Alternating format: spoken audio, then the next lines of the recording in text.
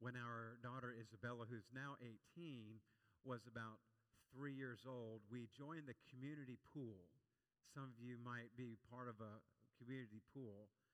And as we went to the pool and hung out, one of the things that she learned to do, or had to learn, was to be able to jump off the side of the wall into the pool.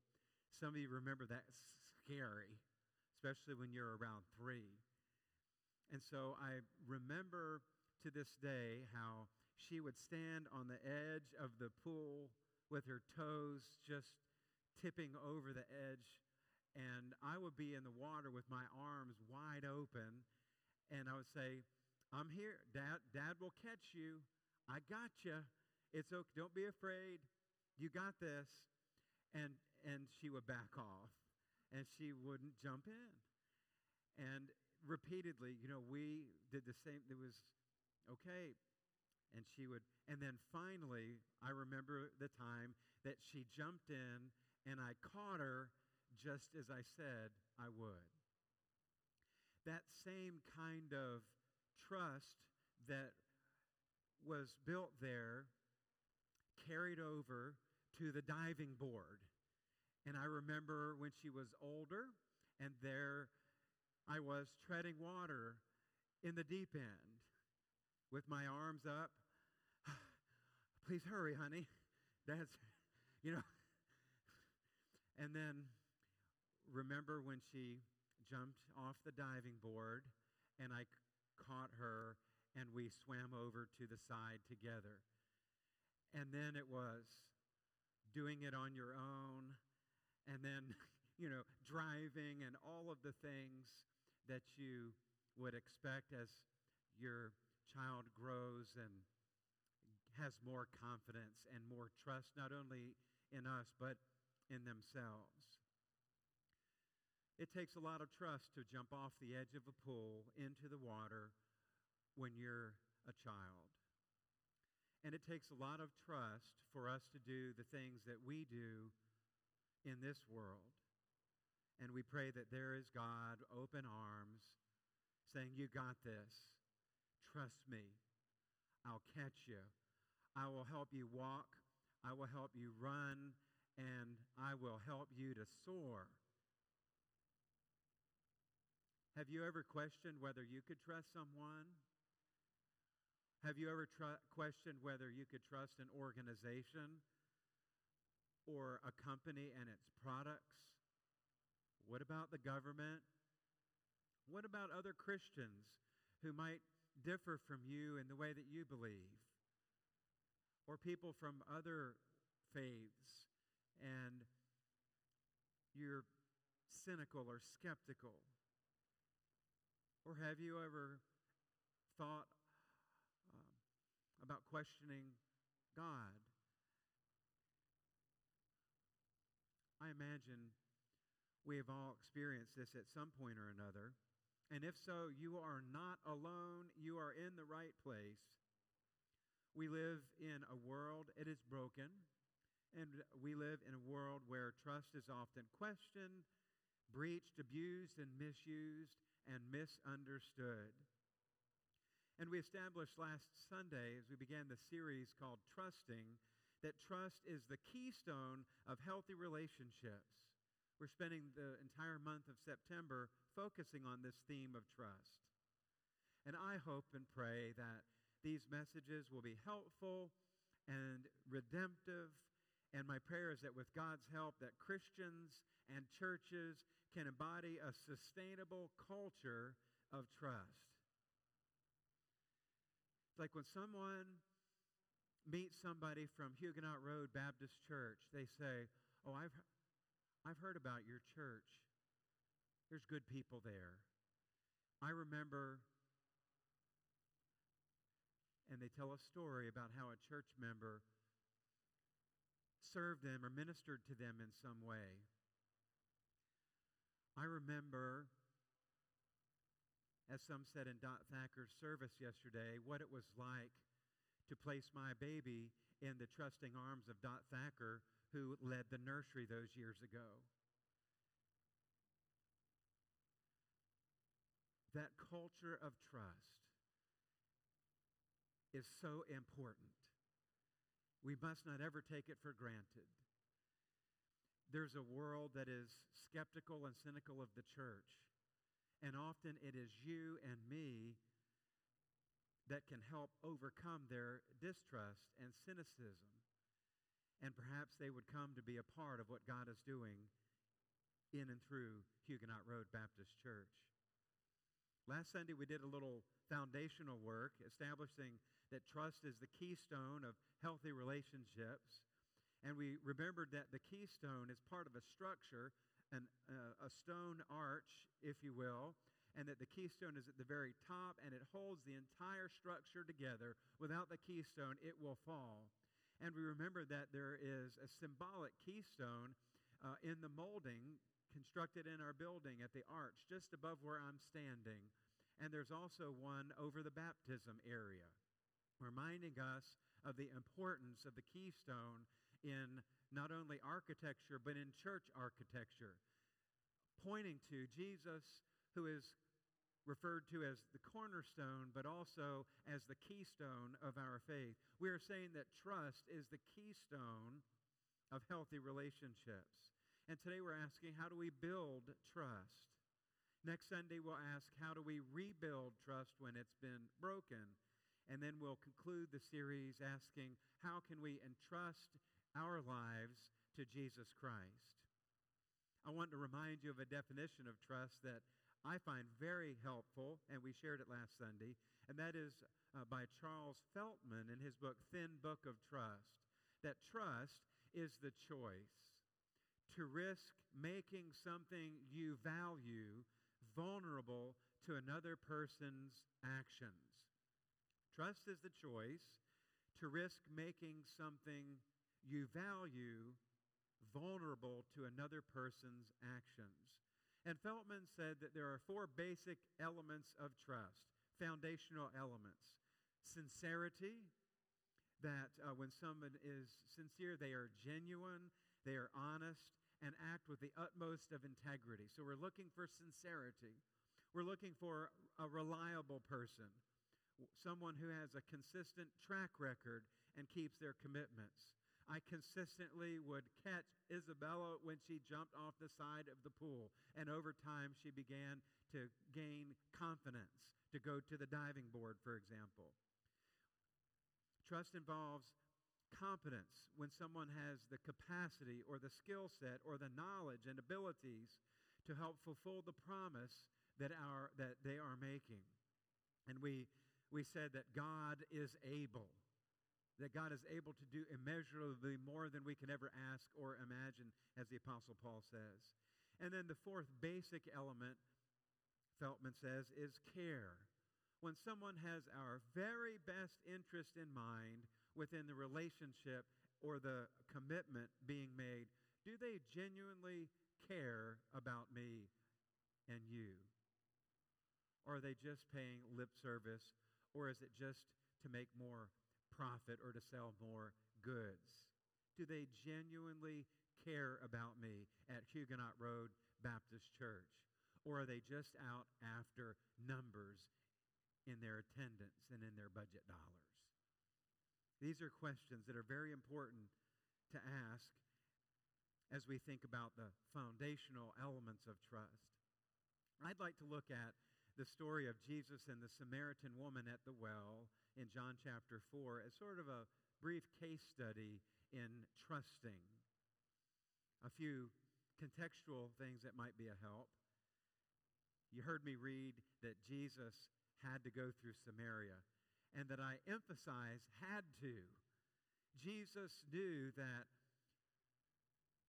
he desired the disciples to take the gospel to the ends of the earth. In Acts chapter 1, as he appeared to them after the resurrection, before the ascension, he said, "You will be my witnesses in Jerusalem, in Judea, in Samaria, and the ends of the earth." He knew that his purpose was beyond the Jewish faith. It was to the ends of the earth. And so here in John 4, we see him modeling this before his disciples. he had to go through Samaria.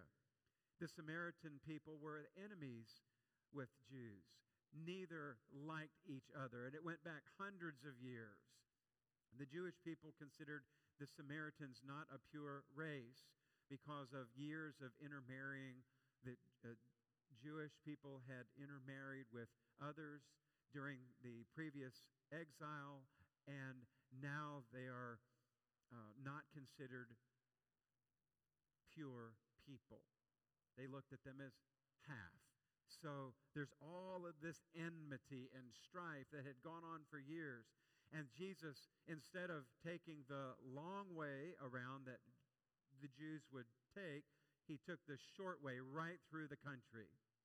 Typically, they would go to the east and cross over the River Jordan and then go up to the north, passing any possibility of going through Samaria, and then they would cut back over, crossing the Jordan, and cut back over to the west, and then head up to Galilee.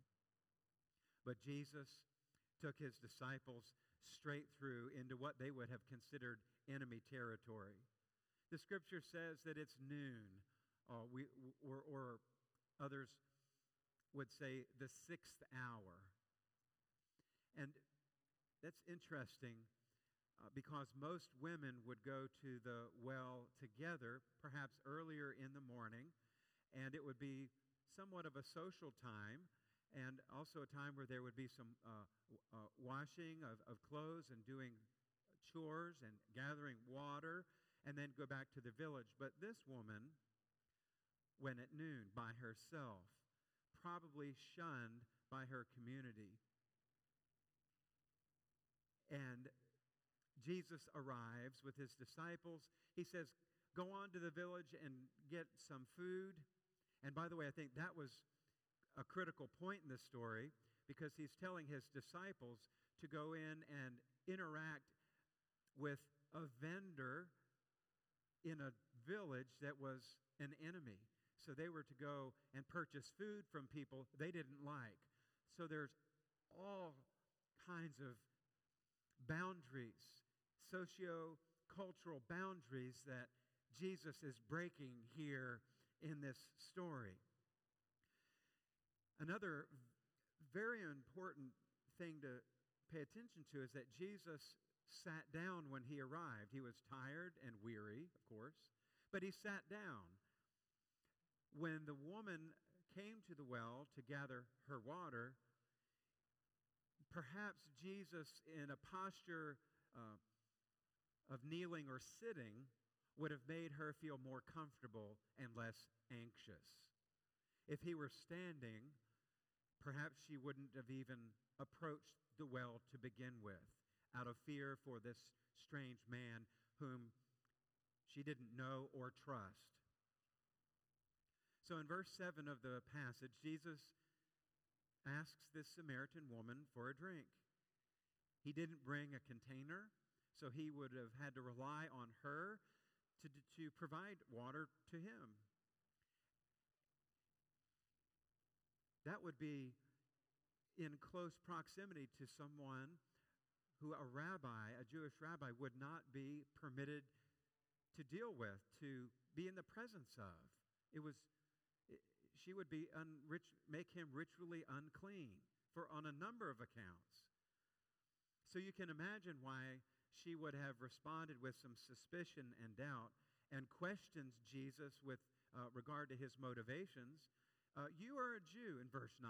You are a Jew, and I'm a Samaritan woman. How can you ask me for a drink? And then John, in parentheses, reminds us that Jews do not associate with Samaritans. Well, Jesus validates the gift of God and references living water. But, of course, she didn't understand right yet and responded, you've got nothing to draw with, and the well is very deep. It's not running water. You had to send your receptacle down into the well to draw it out. In other words, maybe she's saying, who are you, and what is your true motivation? How can I trust you?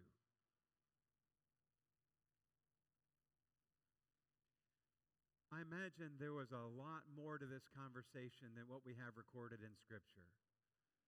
That it went on for quite some time. And that Jesus was kind and gentle and respectful and helped her to feel comfortable in his presence. Verse 15.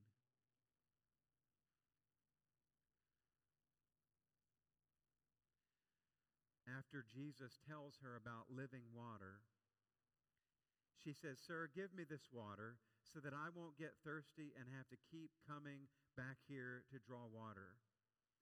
And then he says, "Call your husband and come back." Okay, so there was this exchange of conversation back and forth, but then he starts to meddle and says, "Why don't you call your husband and come back?" And she says, "I have no husband." She's probably ashamed. And then Jesus says, "You are right when you say you have no husband. The fact is, you have had 5 husbands, and the man you now have is not your husband. What you have just said is quite true."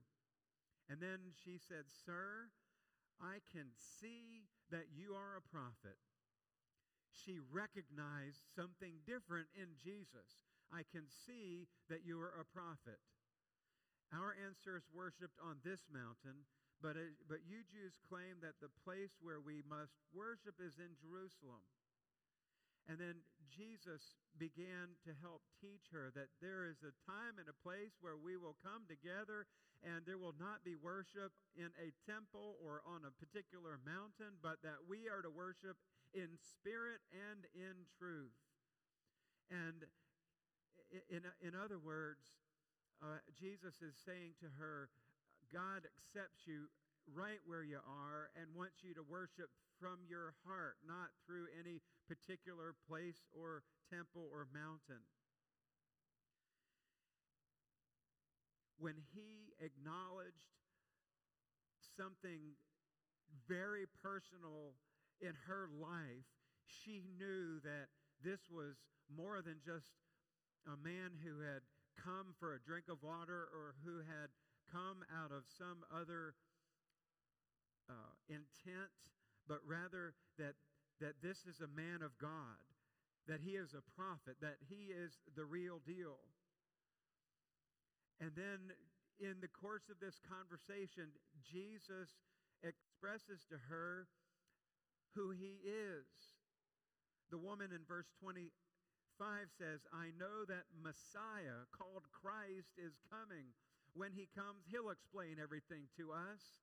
And then Jesus in verse 26 said, "I who speak to you am he." In enemy territory, at an hour where no woman would come to the well, and where a man of his stature, a Jewish rabbi, wouldn't be seen in her company or ask for water and so on, she begins to trust him, and he trusts her with the news that he is the Messiah. And then the rest of the story is that she left. She dropped her water receptacle and went back to her village and shared with their community that this man was the real deal, who he was. And many people came back. I believe she dropped her receptacle there because she knew that she needed to come back and see this Jesus, the Christ, this Messiah. And over the next several days, we know that Jesus went back to their village. I think 2 days he was there, and many people came to know Jesus Christ as Savior and Lord through the testimony of this woman. All of this happened because Jesus was one who is trustworthy. Jesus could be trusted. He was the real deal. Y'all, the world is looking for the real deal. The world is looking for genuine Christians who love Jesus and who love others, as we are called to in Scripture, not judging people, not holding whatever's in their past or in their present against them, but just to be present and to love as Jesus would have us to love. And when we do that consistently over a period of time, then the level of trust as Christians and in our churches increases, that we are able to see a sustainable culture of trust in our congregation, that people can say, oh, by the way, I've heard that Huguenot Road Baptist Church is a very loving church. They're good people there. You can count on them. Let me tell you about how they helped us in our time of need. So out of this case study, if you will, of Jesus and the Samaritan woman, I want to just offer very simply 7 essential qualities of trust in our relationships. That if we can incorporate these into our relationships with family and with friends and with church members and others, that we will start to see the level of trust raised among us. That there first is a genuine care and concern.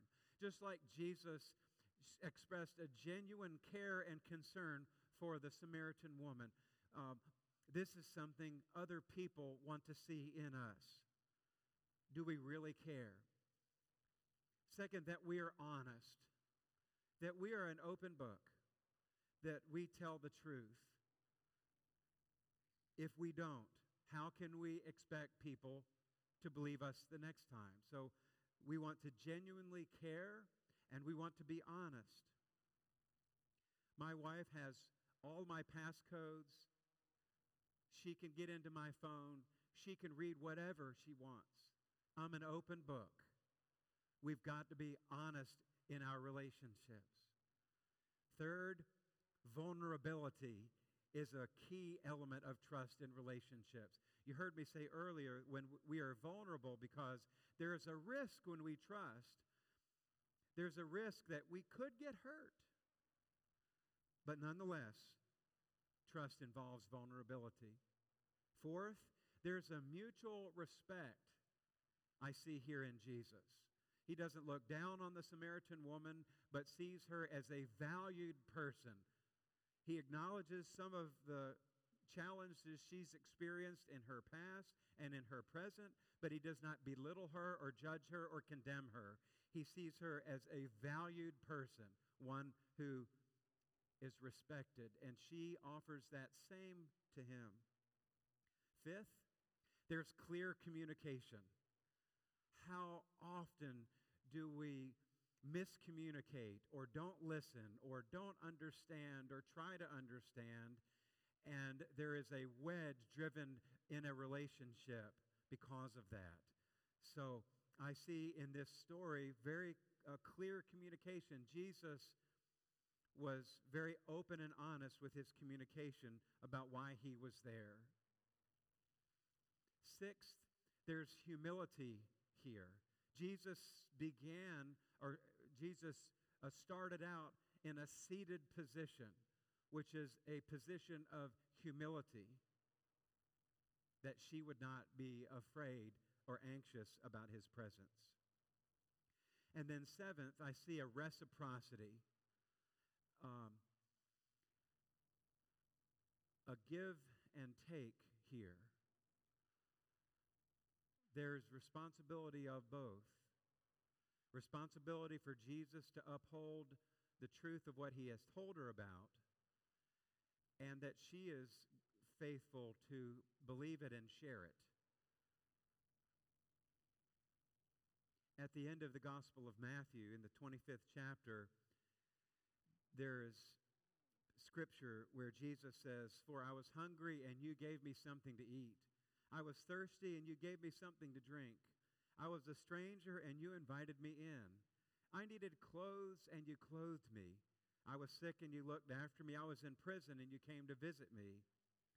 Then the righteous would answer, "Lord, when did we see you hungry and feed you, or thirsty and give you something to drink? When did we see you a stranger and invite you in, or needing clothes to clothe you? When did we see you sick and in prison and visit you?" And Jesus said, truly, I tell you, whatever you did for the least of these sisters and brothers of mine, you did for me.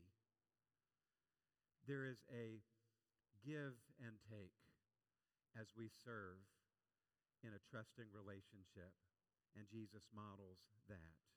When we look at these qualities of trust in our relationships, I see the qualities of Jesus. I see the character and integrity of Jesus.